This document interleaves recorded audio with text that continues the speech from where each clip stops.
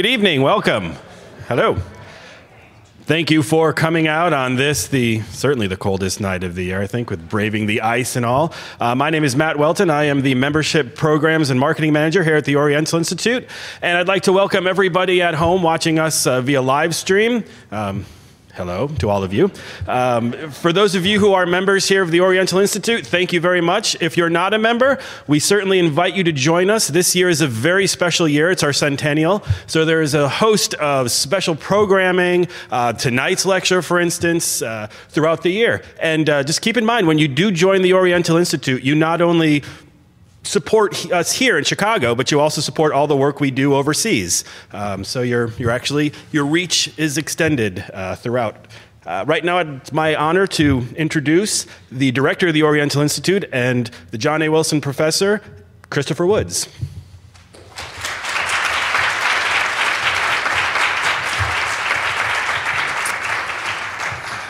Thank you, Matt. And as Matt said, thank you all for coming out on this very chilly November evening for this very special lecture by James Osborne and Michela Massa on their new fieldwork project in central Anatolia and the sensational finds of their first season this past summer. James, our Anatolian archaeologist, is of course well known to many of you. James's area of expertise is Iron Age Anatolia, so that's roughly 1200 to 600 BCE, and the Neo-Hittite and Aramaean city-states with a particular focus on landscape archaeology, geographic information system, and the built environment, urbanism, and monumentality. James joined our faculty in 2015, and I'm happy to report was just renewed with flying colors as a second-term assistant professor this past summer. I had to embarrass you with that. James received his PhD in 2011 from Harvard and subsequently held three very highly coveted postdoctoral fellowship positions prior to his arrival in Chicago at the State University of New York in Buffalo, at Johns Hopkins, and at Brown. Additionally, from 2013 to 2016, James served as director of the Tel Tayanat Lower Town Project in Turkey, for which he received a number of prestigious grants from including the National Geographic Society and the Wenner-Gren Foundation. Now, one of the really unique aspects of James's research is its remarkable scope, which ranges from synthetic analyses of archaeological data in connection with his field projects to highly technical scientific studies, to more theoretical work that demonstrates an ability to extrapolate ancient evidence and recast the conceptual framework that he's created for that evidence in a contemporary context. And in doing so, he really offers a greater engagement with central concerns of the humanities and social sciences. James, for instance, expanding upon his work on ancient monumentality, has written on the very contemporary and controversial issue of Confederate monuments in the American South. And really, it's precisely his ability to engage in anthropological theory and high-level interpretive synthesis, a skill that I would say is not universally shared among all ancient Near Eastern scholars, without losing sight of the technical aspects of data analysis that give James, I think, a very unique research profile and make him such a valuable member of our faculty. Additionally, James has organized 4 important international conferences, each of which has resulted in a published volume under his editorship, and he is now the editor-in-chief of the Journal of Near Eastern Studies. His first authored book, The Syro-Anatolian Culture Complex, is currently in press with Oxford University Press. Michela Massa, our co-speaker, is a landscape archaeologist trained at University College London, where he received his PhD in 2016. He is currently an honorary fellow at the British Institute at Ankara, having served for 2 years previously as an assistant professor at Bilecik University. Michela's primary area of interest is the prehistoric and the very early historic Near East. Michela's dissertation research was devoted to establishing a conceptual framework for the analysis of exchange networks in archaeological contexts, and doing so as a means to more broadly investigate the social, economic, and cultural fabric of these ancient communities. His research combines elements of social network theory, diffusion of innovation theory, landscape archaeology, and GIS-led spatial analysis in combination with a big data approach to material culture. Michela's recent publications have considered the mechanisms of and the rationales for the circulation of a range of products, technologies, cultural behaviors across the early Bronze Age Anatolia and the Near East. And he uses Western and Central Anatolia as an arena to understand the process of state formation in contexts beyond the Mesopotamian core. His works include an assessment of organized violence and its relationship to developing polities, and a characterization of cultural and political boundaries through material evidence. Michela is co-principal investigator with Christoph Bachhuber of the Konya Regional Archaeological Survey Project, the project that he actually co-directs with James, which we'll hear more about momentarily. The Turkmen Karahuyuk Intensive Survey Project is part of this larger effort. So we're going to hear about their first field season tonight in their talk, A New Iron Age Kingdom in Anatolia, King Hartapu and his capital city. So without further ado, please join me in welcoming James Osborne and Michela Massa.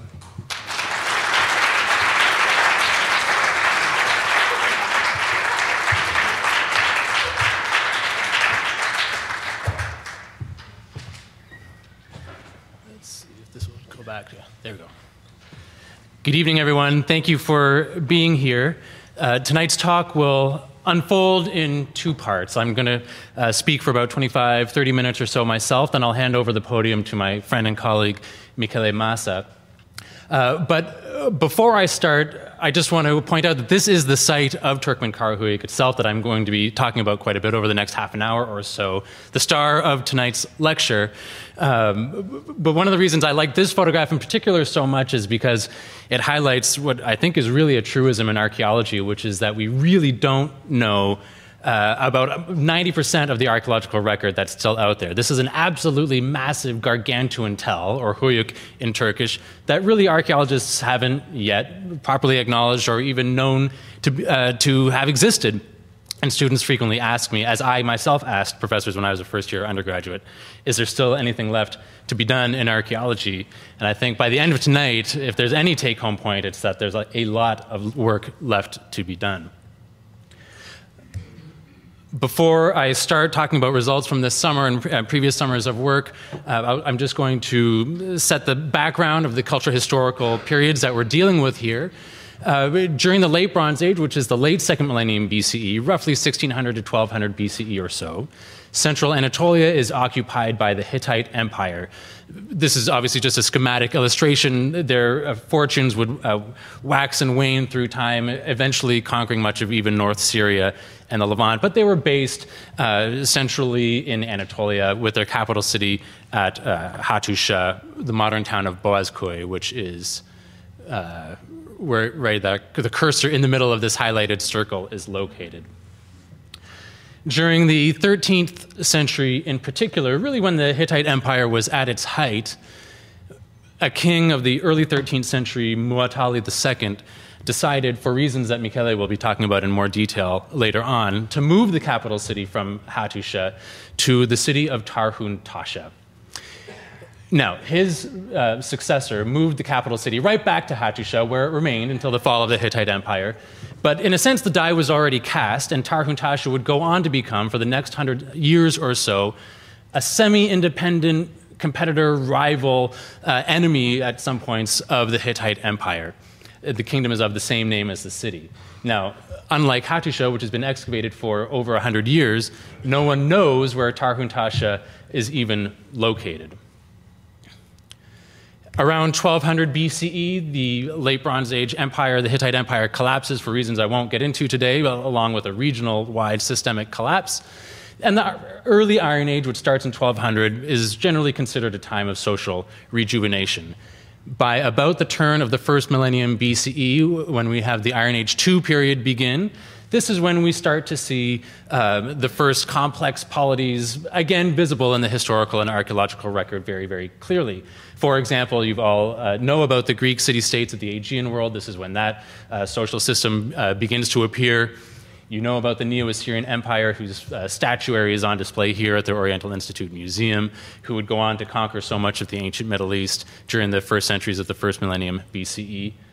Many of you probably know of Phrygia, which is the kingdom that, in the early first millennium BCE, occupies central Anatolia, and sort of replacing what had been the core of the Hittite Empire. They go by a couple of names. We most commonly today call them Phrygia. That's the legacy of Herodotus and Greek literature. In ancient Near Eastern texts, they're referred to as Mushka. That's the sort of Akkadian name of the polity. If you haven't heard of Phrygia, you may have heard of their capital city of Gordian. If you haven't heard of Gordian, I know you've heard of their most famous king, King Midas, he of the Golden Touch, a historically attested ruler who would have reigned somewhere in the late 8th century BCE, out of the city of Gordian. And finally, then, in the southeastern part of Turkey, south central and southeastern Turkey and northern Syria, is the Syro-Anatolian Culture Complex, or SAC. I know you haven't heard of the Syro-Anatolian Culture Complex because I just made up that term myself, and I haven't written it anywhere. It's basically a shorthand way of trying to describe a social landscape that's very complex and fluid, multilingual, multi-ethnic, yet nevertheless sharing some certain cultural patterns that we can identify as archaeologists, art historians, and philologists. I'm not going to speak about Syro-Anatolian identity tonight. But this was the time and place that I specialized in as a PhD student myself. We know a lot about the Syro-Anatolian Culture Complex, or SAC, because so many of these city-states, capital cities, have been excavated in major long-term excavation projects, including 2 undertaken here at the OI. Number 13 there is the site of Tel Tainat, the ancient city of Kunulua, which was the capital city of Patina, that was excavated by the OI in the 1930s. And if you visit the Anatolian galleries here at the OI today, it's remains from Tainat that are on display. In the past 10, 15 years or so, number 18 there is the site of Zingerli, the capital city of Sam'al, which has been an ongoing excavation project directed by David Schlone, current archaeology faculty member here at the OI. But there's one part of SAC that really is terra incognita, and that's its western extent, west and north of the Taurus Mountains there, about which we know precious little for reasons I'll describe in a minute. In fact, I've written the name Tabal there, but we don't even know what the local people living in this place called their polities. The name Tabal comes from Neo-Assyrian sources, and only Neo-Assyrian texts. We know what the Assyrians called this place, we don't know what they called it themselves. The Assyrian texts describe a social, political landscape occupied by, in some texts, even 24 city-states, each with their own kings. These cities we can't locate on the map. These kings we can't name. We really know very little about this era. So I thought, okay, well, this would be an excellent place to do some new research projects. Luckily for me, I have 2 very close friends and colleagues who are working already in this exact place. Now, Western Tabal is effectively the Konya Plain, which I boxed in green here. Michele will talk about the local sort of geological, environmental conditions, but in short, it's a very hot and dry place, but extremely productive agriculturally. It kind of reminds me of Iowa. There's just endless fields of corn and grain. But despite the fact that this productive landscape has made it such fertile ground for archaeological settlements, there's hundreds and hundreds of sites within this box. It's almost completely unknown during the Bronze and Iron Age, and there's a very specific reason for that, we think, which is the excavations at the very famous site of Çatalhöyük. which is located just north of that river, the Charshamba River. Çatalhöyük, of course, is one of the most famous archaeological sites in the world, a Neolithic settlement, one of the earliest large-scale settlements in the entire world, excavated by Ian Hodder. And this is a point where I should plug that Ian Hodder is coming in December to give a lecture about Çatalhöyük here at the OI. But the outcome of that very prestigious and very exciting excavation is that it's tended to suck the oxygen out of the room, and people have this sort of conception that, oh, well, the Konya Plain, we already know everything about it because Çatalhöyük's been excavated there for so long. But there's all of these great post-Çatalhöyük period archaeological sites that have not been explored at all.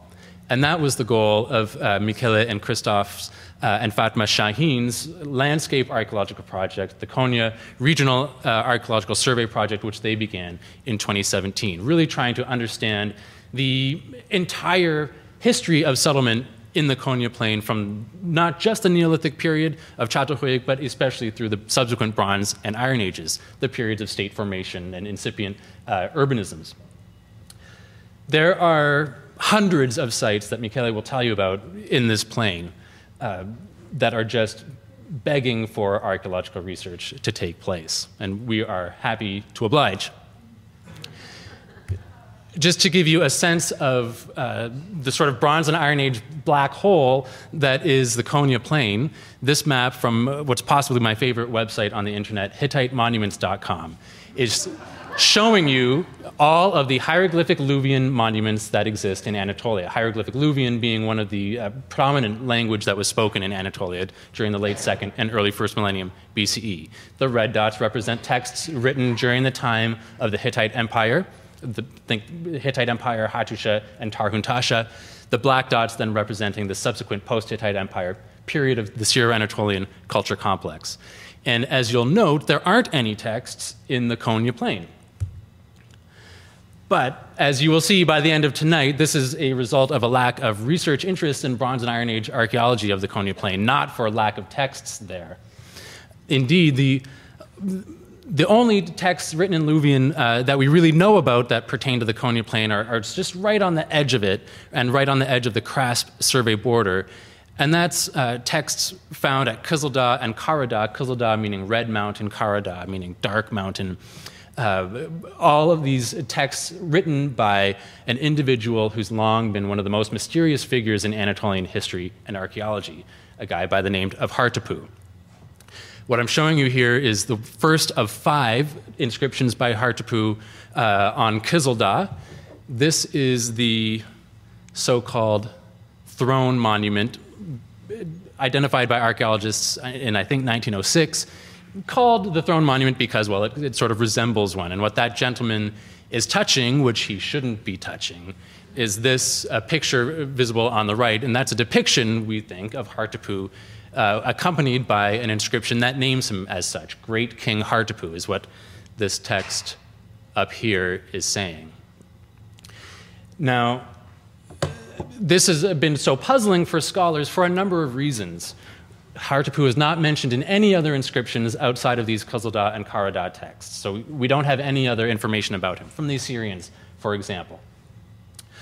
So we don't know really who he is. We don't know where he reigned. We don't know why he made these monuments in what appear to us to be the middle of nowhere.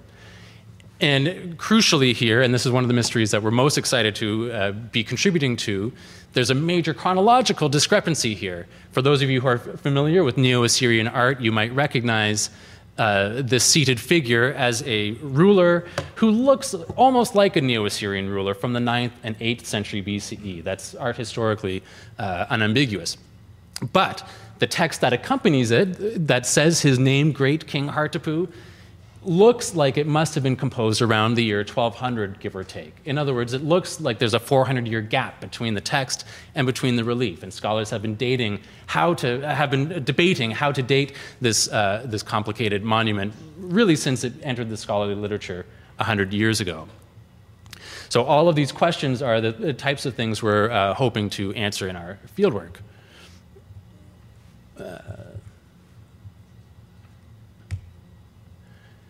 And that brings us to Turkmen Karahuyuk, the site that I've starred there. But right before I get there, I'm just going to show you what these peak sanctuaries look like. And that's what we think they are. They seem like Hartapu has created sort of religious sanctuaries on the top of prominent hills. So off to the left here, this is the Mount of Kızıldağ, the Red Mountain. Here's another hieroglyphic Luwian inscription composed by Hartapu again. You can see this sort of stepped stone monument freestanding there alongside it. Off in the distance here is Karadağ, which is an extinct volcano. And if you go up to Karadağ, which one can do, it's an absolutely spectacular spot. This is what it looks like. There's the extinct volcano crater. Kızıldağ maybe is one of these two hills right there, although I'm not 100% certain of that. The other, Michele is nodding his head. Okay, yes, that is correct. The Karadağ inscriptions by Hartapu are just behind what is now a Turkish military installation, so you can't actually go visit them anymore, unfortunately. One of them just says, Great King Hartapu. One of them describes a dedication to the storm god of the heavens and the divine great mountain, presumably Karadağ itself. In other words, the texts are telling us that these two spots, Kızıldağ and Karadağ, are themselves divine peak sanctuaries that Hartapu presumably would have been doing ritual activities at. And just to really ram that point home, today, these Karadağ inscriptions are located in the remains of Byzantine period churches that sort of reuse the sacred architecture of the preceding Bronze or Iron Age installations there. So clearly these Hartapu inscriptions, both at Kızıldağ and Karadağ here, are in religiously charged locations, but what is their larger social context that can explain how any of this was actually used? This then takes us to Turkmen Karahuyuk. So Michele, Christoph, and Fatma Şahin visited this site when the CRASP survey started in 2017 and 2018, immediately recognizing it to be basically the largest site in the region, and almost certainly then the Bronze and Iron Age urban center of the Konya Plain. This site has been amazingly unrecognized as such, despite several surveys that have taken place in the Konya Plain since the 1950s. It's somehow one of those places that has for some reasons that we can't quite fully explain, slipped under the radar. And you're not going to find it in scholarly literature literally anywhere. Michele recognized, of course, that a site as big as this, and to give you a sense of scale, that's 700 meters for just the Huyuk itself. A site like this requires multiple institutions working in collaborations as a sort of a larger partner effort. So they kindly invited me to join their project, which I was very happy to do. And last summer, then, I started the Turkmen Karahuyuk Intensive Survey Project as sort of a sub-project under the aegis of the larger CRASP regional effort. Now, some people who aren't familiar with Google Earth might have trouble sort of visually recognizing what's going on here. This is then the upper city, or this is what's visible from the plain. That opening photograph was a photograph taken from maybe here, looking at the Huyuk. This is a modern village of the same name, Turkmen Karahuyuk. This unfarmed land is what the villagers use as pasturage. And this very faint streak that you can just make out cutting across the plowed fields there is what landscape archaeologists call a holloway. This is a road that was all sort of accidentally created by decades and decades of continuous use by farmers with their flocks of sheep and so on. And it connects almost directly to another site, another Bronze and Iron Age site 8 kilometers away to the east. That's a pretty cool feature, I think. One of the first objectives of TISP was to simply model the site as thoroughly as possible. We were very lucky this summer to have Tony Lauricella, who's the director of the Center for Ancient Middle Eastern Landscapes, or the CAMEL Lab here at the OI, come join our project. Here he is teaching Michele how to use a drone for purposes of making a three-dimensional photograph, sort of mosaic of the site, and a digital elevation model, work that's still ongoing. But really the main effort of TISP was to characterize the artifacts that still are sitting there across its surface by conducting a surface survey of especially its ceramics. Now, a site that is this big is impossible to survey in its entirety. You have to use a sampling strategy.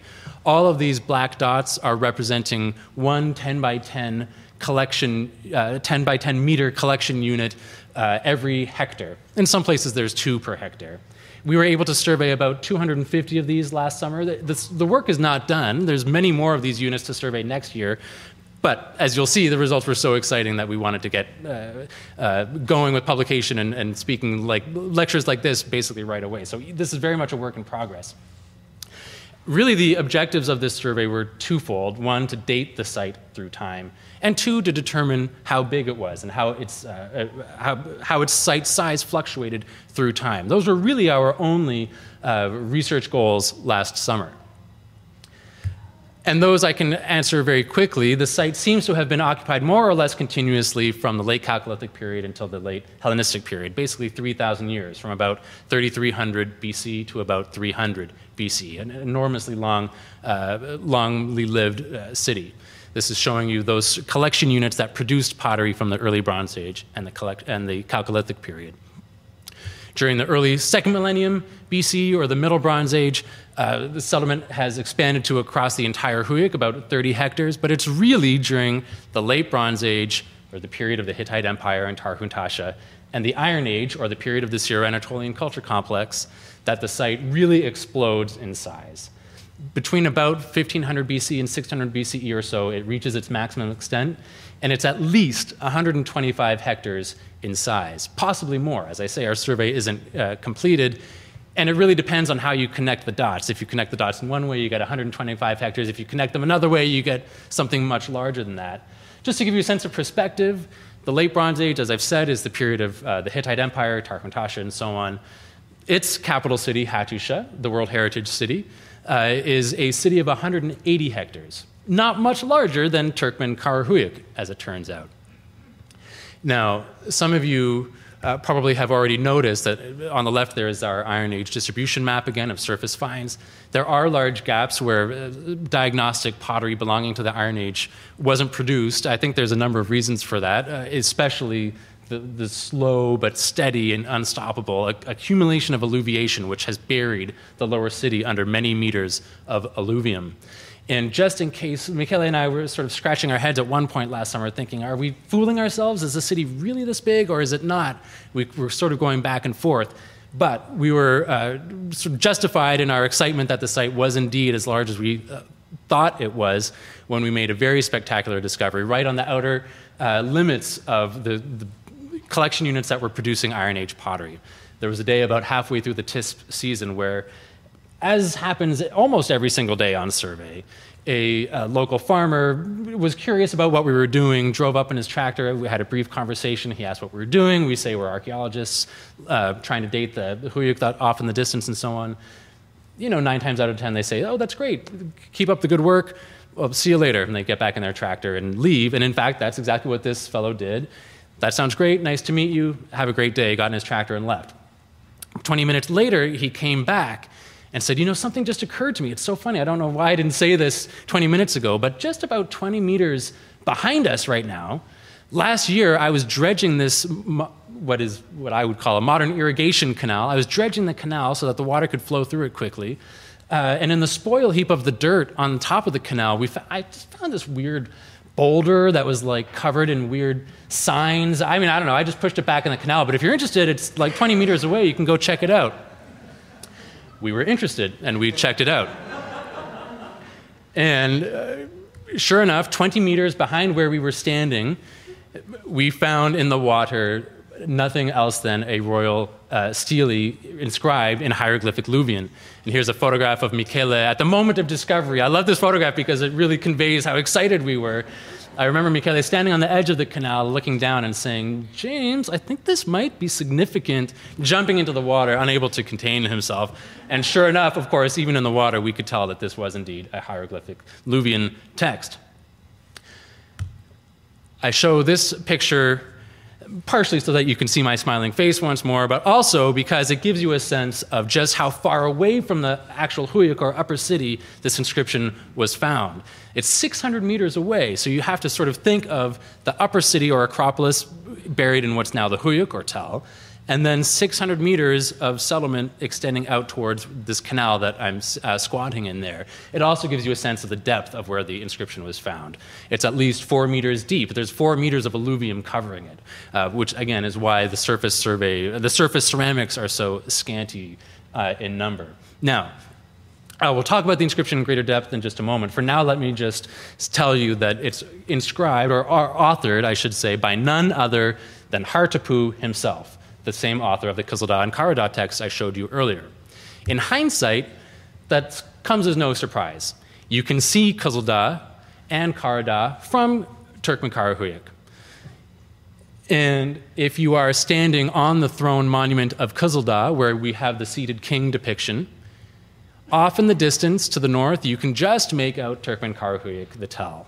I think you can probably make it out, but I'll highlight it there. This thin white line right there is the site of Turkmenkarahuyak.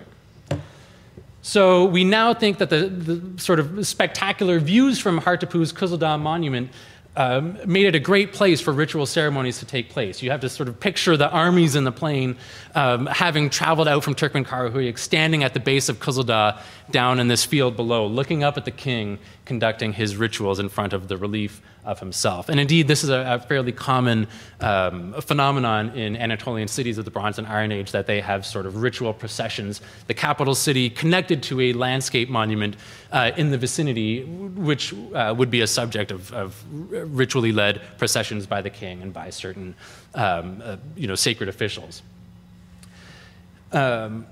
This could be an excellent example of such a ritual procession, where Hartepoo, for example, would head out from Turkmenkarahuyak 14 kilometers south to Kızıldağ, another 14 kilometers or so up to Karadağ, and the spectacular views there. This is, of course, speculative reconstruction, but it certainly makes sense, and it at least ties Kızıldağ and Karadağ in with the settlement landscape of Turkmenkarahuyak. So far, we've proposed solutions to several of the Hartepoo mysteries that I started with. Who is he? Well, he's a local king who ruled over a kingdom in the Konya Plain, a kingdom whose name is still unknown, by the way. Where did he reign? Almost certainly at the site of Turkmenkarahuyak, whose ancient name is also still unknown, by the way. I don't know the name of this city. Why did he make these Kızıldağ and Karadağ monuments in the middle of nowhere? Well, they're not in the middle of nowhere at all. At least they weren't to him. They were in the middle of his kingdom, presumably the venue for his highly significant ritual processions. Now, what about the chronology of it, the when of Hartepoo? That's where I'm going to turn to the inscription itself. A discovery like this is what qualifies as an archaeological emergency. We had about a week, I'd say, where the Konya Archaeological Museum, who were very helpful and very supportive of this work, that they gave us to just have free rein with the inscription before they had to deal with it, put it into the museum, after which a whole suite of bureaucratic forms and applications need to be undertaken in order to conduct research on it. So we needed someone, for example, who's a semi-professional archaeological photographer to come right away to work on it so that we could record it, so that people who aren't able to visit the thing can still read the text. Luckily, we knew someone because I'm married to a semi-professional archaeological photographer. That's my wife, Jennifer Jackson, conducting reflectance transformation imagery, or RTI, which is a fairly common technique now in ancient Near Eastern archaeology, which keeps the camera perfectly still and steady, but moves the light source around over the course of several dozen photographs, so that instead of a conventional photograph like this, you can have a sort of multi-light sourced image like this one. And you stitching them together in software, you can even, with your cursor, move the light source across the text, sort of recreating the experience of seeing the text in person yourself, even though you're not necessarily standing there in person in front of it. Now, this inscription, I'm very happy to say, is being read and translated and transcribed by OI colleagues and Hittitologists, Professor Petra Goedegeboerde and Theo Vandenhout, who've been working assiduously on translating a text that they tell me is unusually difficult for reasons I'm sure they will explain in future articles and lectures here in Breasted Hall. I'm just going to walk you through a little bit of the inscription just so that you get a sense of its significance, because the content of it is also very exciting, not just its existence. So, what any student of Bronze and Iron Age archaeology of Anatolia knows is that when you have this sort of pointed triangle with a curved line on top of it, you're reading the sign that says Great King. Even I knew that, and Michele knew that as we were standing in the canal the day of the discovery. What this is, when you have the winged solar disk over two paired, I guess I don't need to highlight it, it's already highlighted, over 2 paired great king symbols. What that means is that cluster of signs is what Hittitologists refer to as an edicule, or sort of similar to an Egyptian cartouche.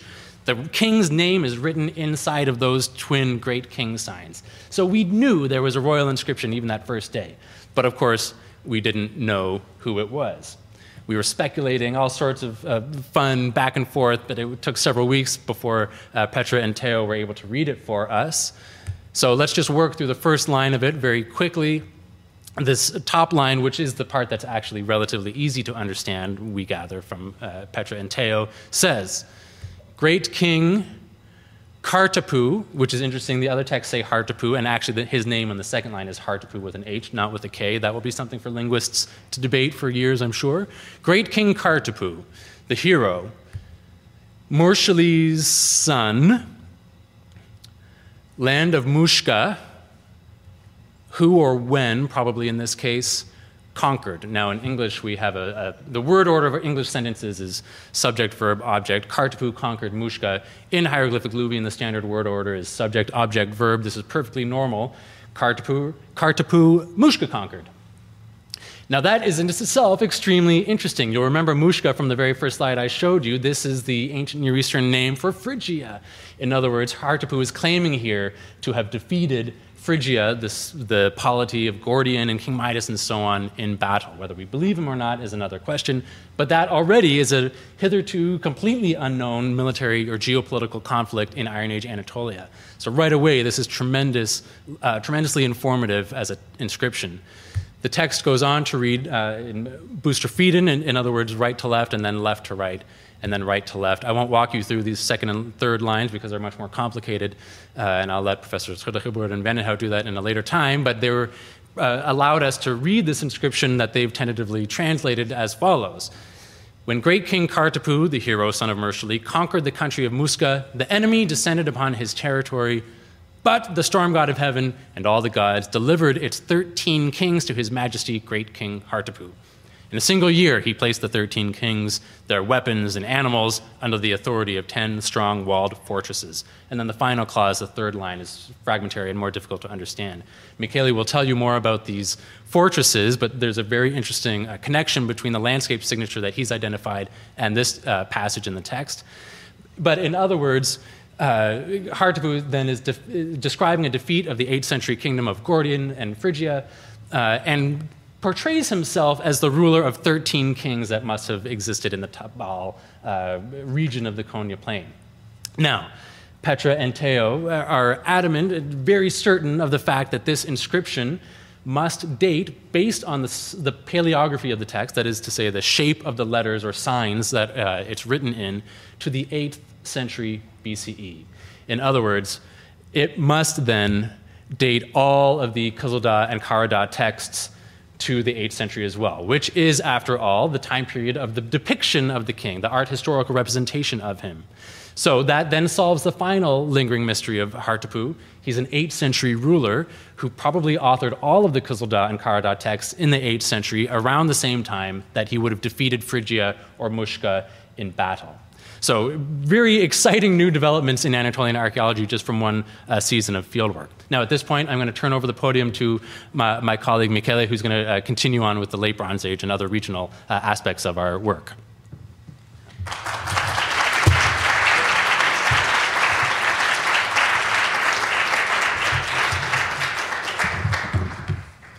Well, thank you very much, James. It was an amazing presentation. And I apologize because I won't be as good as an orator as James was. It will be a more sobering presentation. But the aims of the second part of the talk is essentially twofold. One is to provide the sort of socio-political and ecological context for what James has just presented. And the second is to try to describe a bit more in detail the kingdom of Taruntasha and propose a new hypothesis for the location of its capital, which is, spoiler alert, possibly Turkmenkarayük.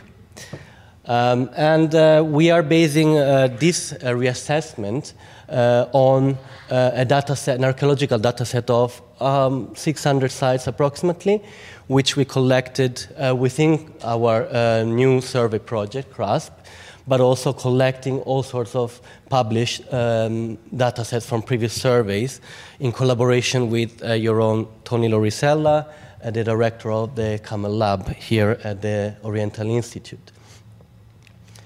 And as part of the broader reassessment of legacy materials, we're also trying to integrate the archaeological data within a better understanding of the climatic and environmental context throughout the Holocene.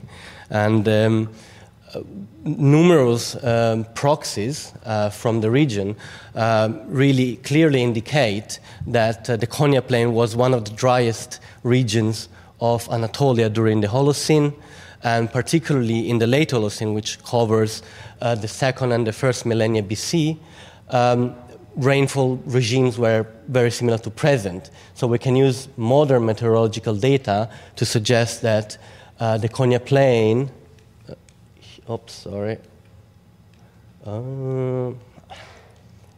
here is just at the threshold for dry farming agriculture.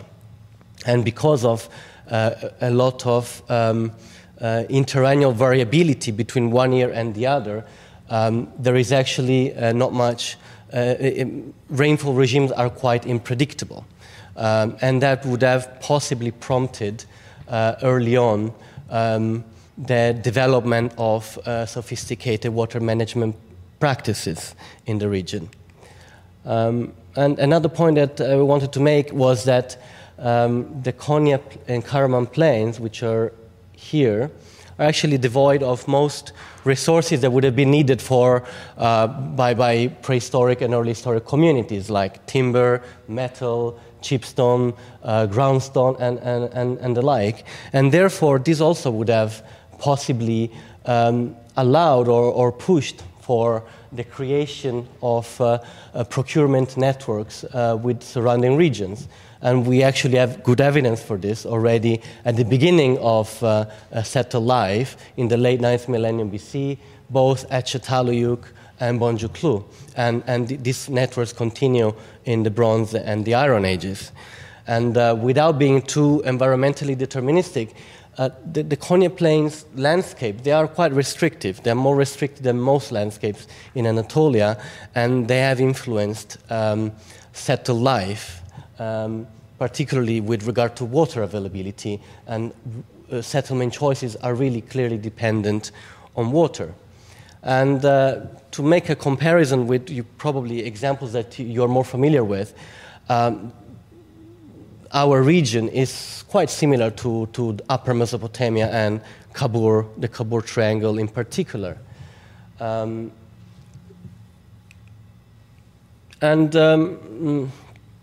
of the points that I will stress later is the region, the hydrological networks of the region are dominated by the Çarşamba River, which is the biggest river of the Konya Plain, and a river that creates a delta in the middle of the plain, and it is an indirect basin, so there is no outlet to the sea.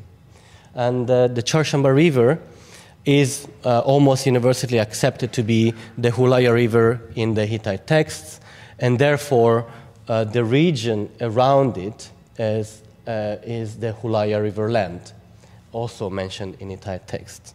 So we identify 4 major ecological niches in our study area based on water availability, geomorphology,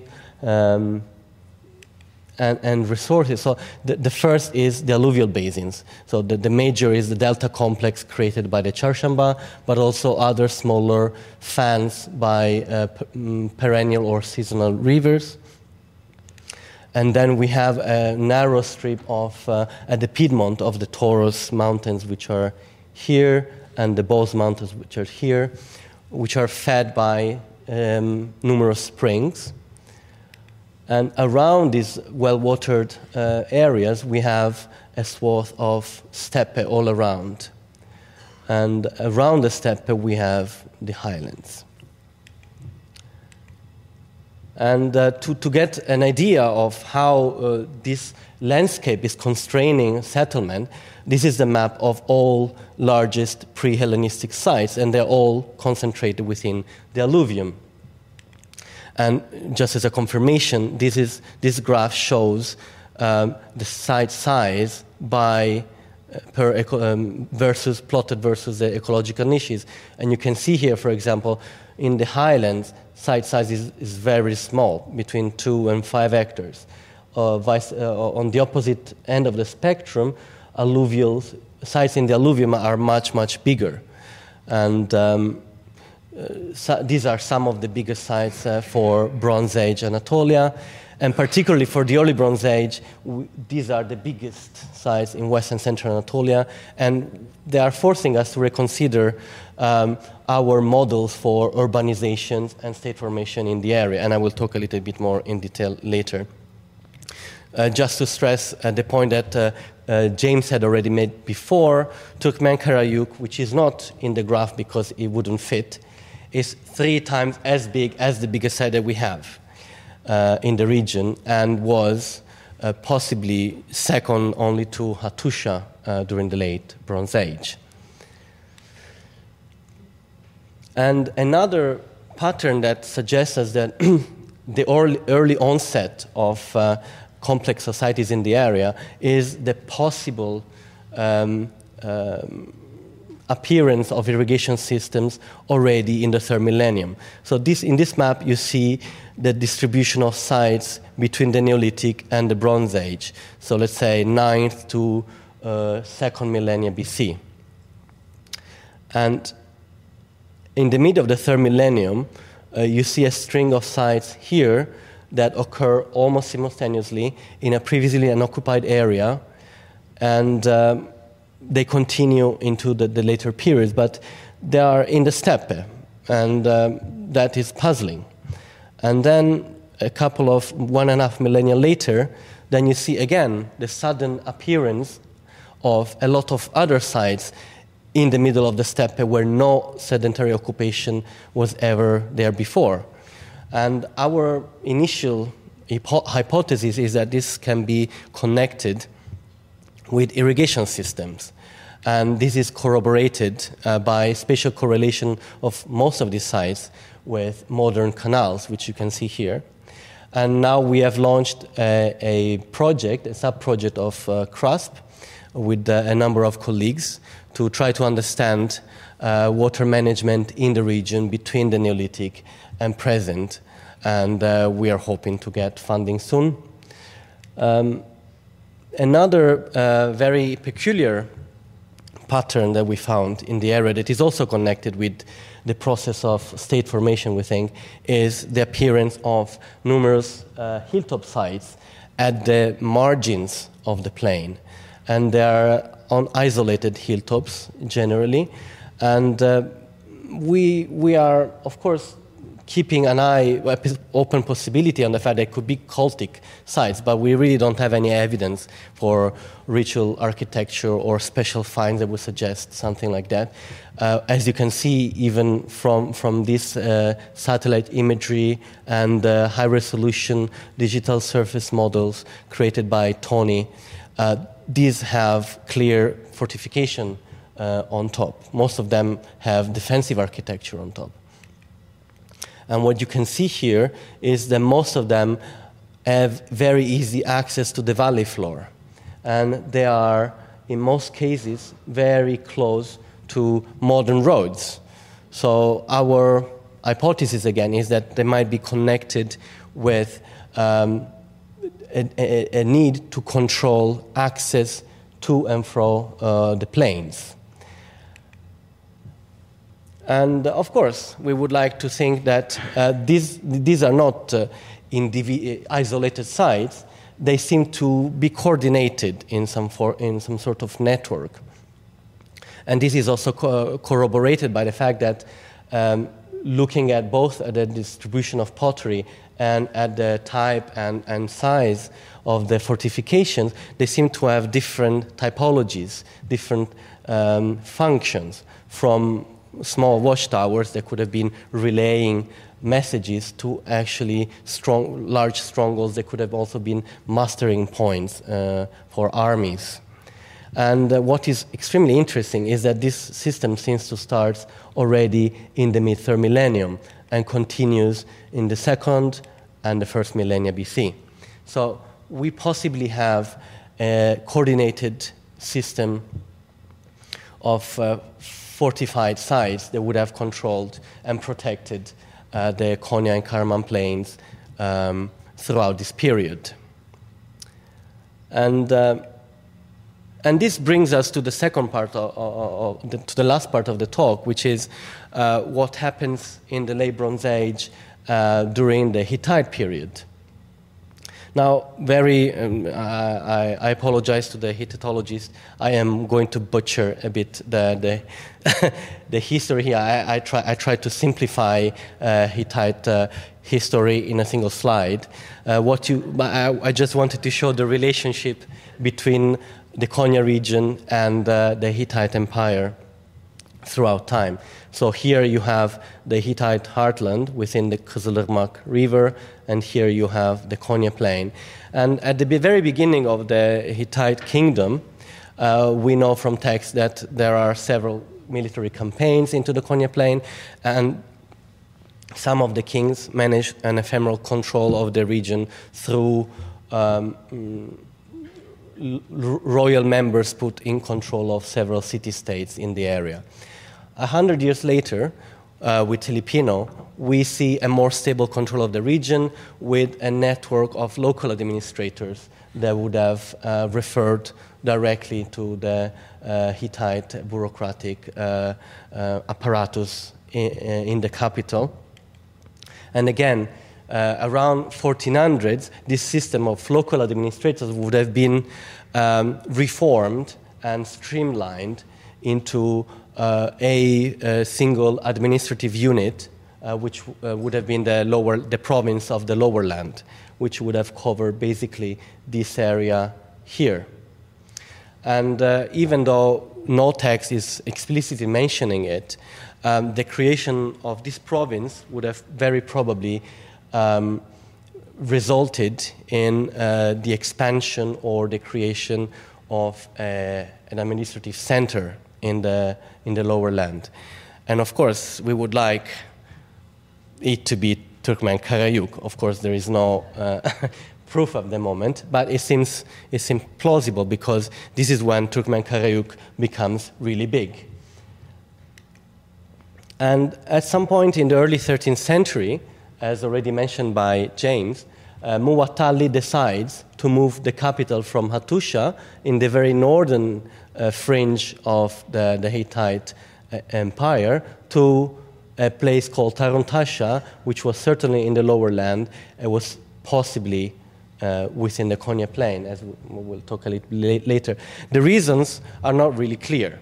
Muwatalli himself says that it was for a religious reason because of the god Tarunza, which had a particular importance in Taruntasha, but very probably it was more to do with political and economic reasons, and it might have been to do with the attempt to better control the newly conquered areas in northern Syria, or to keep a better eye on Arzawa, which was at the time growing in importance as an enemy to the Hittites, and or to tap into the lucrative maritime routes between the Levant and the Aegean. All of this could be actually complementary reasons. What is interesting is when, after a few years, the capital was moved back to Hattusha, Taruntasha retained its importance, and maybe a generation later, a few years later, Taruntasha becomes an autonomous kingdom under it's a vassal state at the beginning, but then it becomes antagonist to the Hittites in the latest moments of the Hittite Empire. And we know quite a big deal, a lot about Taron-Tasha from several treaties, 2 treaties in fact, that the kings of Hatti and the kings of Taron-Tasha have agreed upon. And these treaties describe the borders between the 2 states. Now, there is actually quite a lot of debate on where the borders passed from, and this depends on the textual interpretation of these treaties.